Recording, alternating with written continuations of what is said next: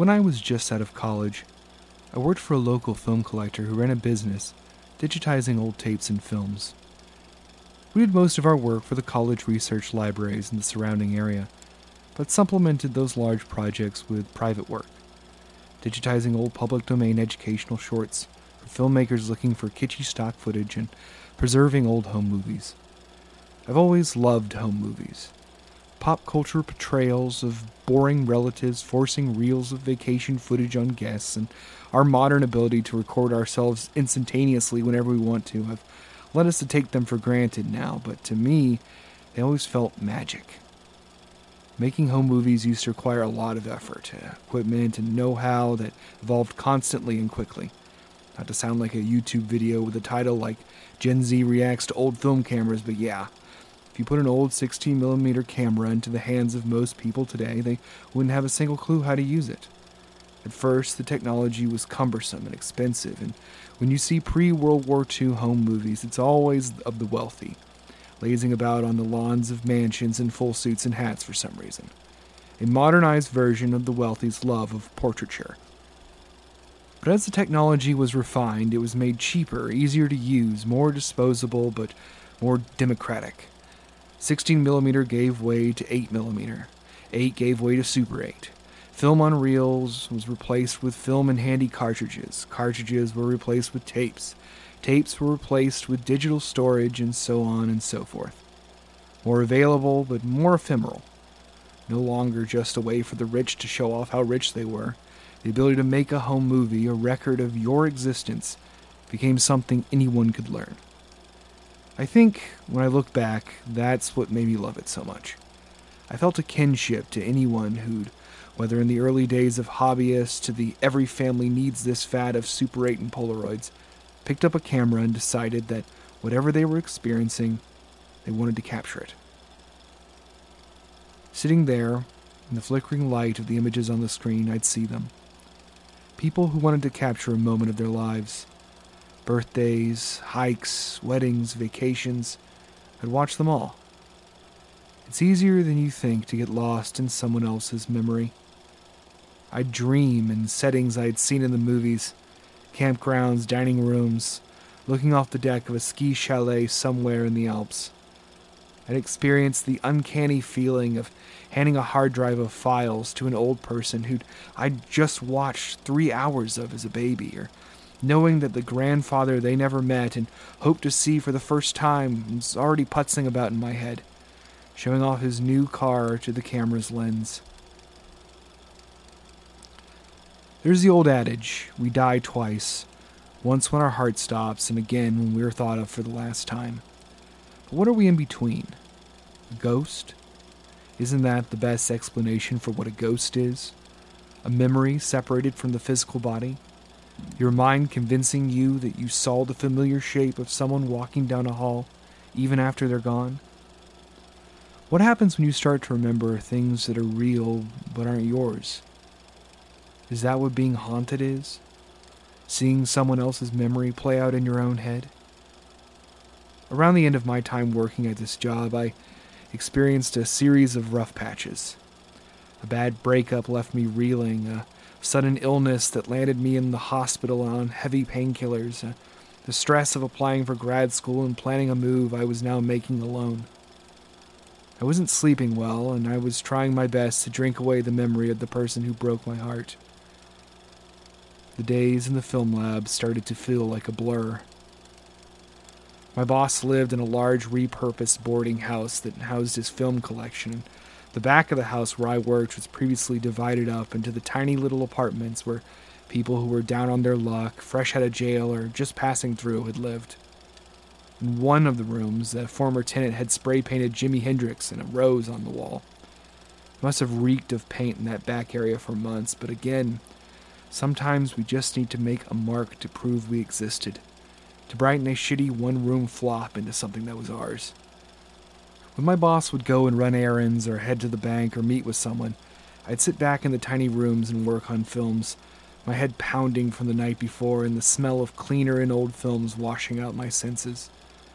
I'd watch the flickering images of long-lost memories and let the ghosts wash over me. I am the little boy with the black dog. It's 1951 and it's my birthday. I am an important businessman, but on my vacation to the French Riviera in '76, I was a real cut-up for my kids. I am at the Grand Canyon, and I don't know if I'll ever see something so beautiful again. I think about how much I miss my dog, my wife, my old Ford truck. I'd wonder if my kids were still alive. The woman who brought the films to the front door and smiled at the stoned 22-year-old with the faraway look in his eyes said these were for Granddad's birthday, so maybe at least my son is still around. I wonder if I said I loved him enough. And then I'd hear the flapping of the tail end of the film as it wound its way through the machine, and I'd snap out of the feeling. Then I'd take another reel from the box and start it over again. Again and again. Shifting settings, time, people, the experience of seeing someone else's life flash before your eyes. It's not easy to know what an old film or tape is going to contain. Sometimes I'd be gripped by the fear that I was about to learn something I wouldn't be able to handle. An intimate moment that wasn't meant for my eyes. A funeral, or someone having sex, or a tearful goodbye to a soldier who I'd find out later never came home. My biggest fear was always that I'd stumble on some horrible snuff film and see that the reels of film found in Uncle's office were of him slowly but steadily choking the life out of someone he knew no one would miss. When the smiling woman who dropped off the films came back, would I have to tell her about the terrible ghost that now lived in my head? Or would I need to destroy the film and blame it all on projector malfunction and go to my grave with the memory safely locked inside my head? Whenever my boss would leave to run errands, I'd make a small circuit around the house, checking the dark corners of the rooms filled with the shelves of the film reels. What did I expect to see? The little boy with the black dog looking back at one of the last people holding on to his memory?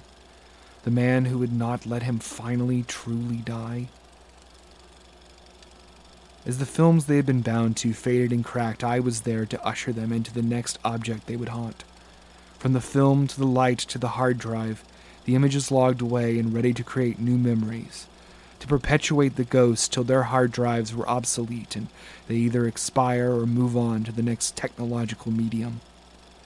Who was I to doom them to live on longer as a ghost? What mayhem would they make in my dreams for what I'd done to them? And then my boss would return, a box of Krispy Kremes in his hand, and the weird feeling would slowly fade. The smiling woman would return to pick up her box of films and hard drive and thank us for our help. I never had to cover for a murderer. I never saw anything too unspeakable or sad, just the sort of mundane happinesses that make life worth remembering. Perhaps I, sad, alone, hurt, had just projected my own fears over the images on the screen. Sometimes when I left work, I'd walk home. Not an easy walk. It took an hour plus to make it from nearly one side of the city to the other. I'd wind through my favorite neighborhoods, downtown, maybe stop at a bar for a drink before continuing on down the oak-lined streets where I lived in a small studio apartment. On these long returns home, I'd think about the ghosts I'd brought home with me, and how likely it was that they had walked the same streets I'd walked in during their time alive, or how their relatives and the films they had made traveled from elsewhere to wind up in the attics and closets of North Carolina. Even in this small way, we shared a history. They are me, and I am them, for their experiences became linked with my own. It's been years now since I sat in the tiny former apartments that made up the archives and handled film, and when I dream now, I can't tell if the things I see are from any of the films I saw. There's a couple that still pop up from time to time in the glitching hard drive of my brain. If I focus for a second, I can see them clearly, free from the eerie context of unhappy times and lonely memories. The way memories tend to age. But these memories are just for me. When I'm gone, I will have fulfilled my obligation to the ghosts in my head and set them free. Hopefully someone who really cares for them is still clicking their files and checking in on them every once in a while. Thank you for listening to my tale. I hope If it didn't fill you with a strange sense of dread you can't put your finger on, you've at least enjoyed spending some time with me on this Please Make This Minisode, the haunting of a podcast. Maybe my voice will find a little place to rest in your memory, and I'll live on in your mind, avoiding my second death within the audio file of this show. I promise my ghost won't take up too much space. Happy Halloween.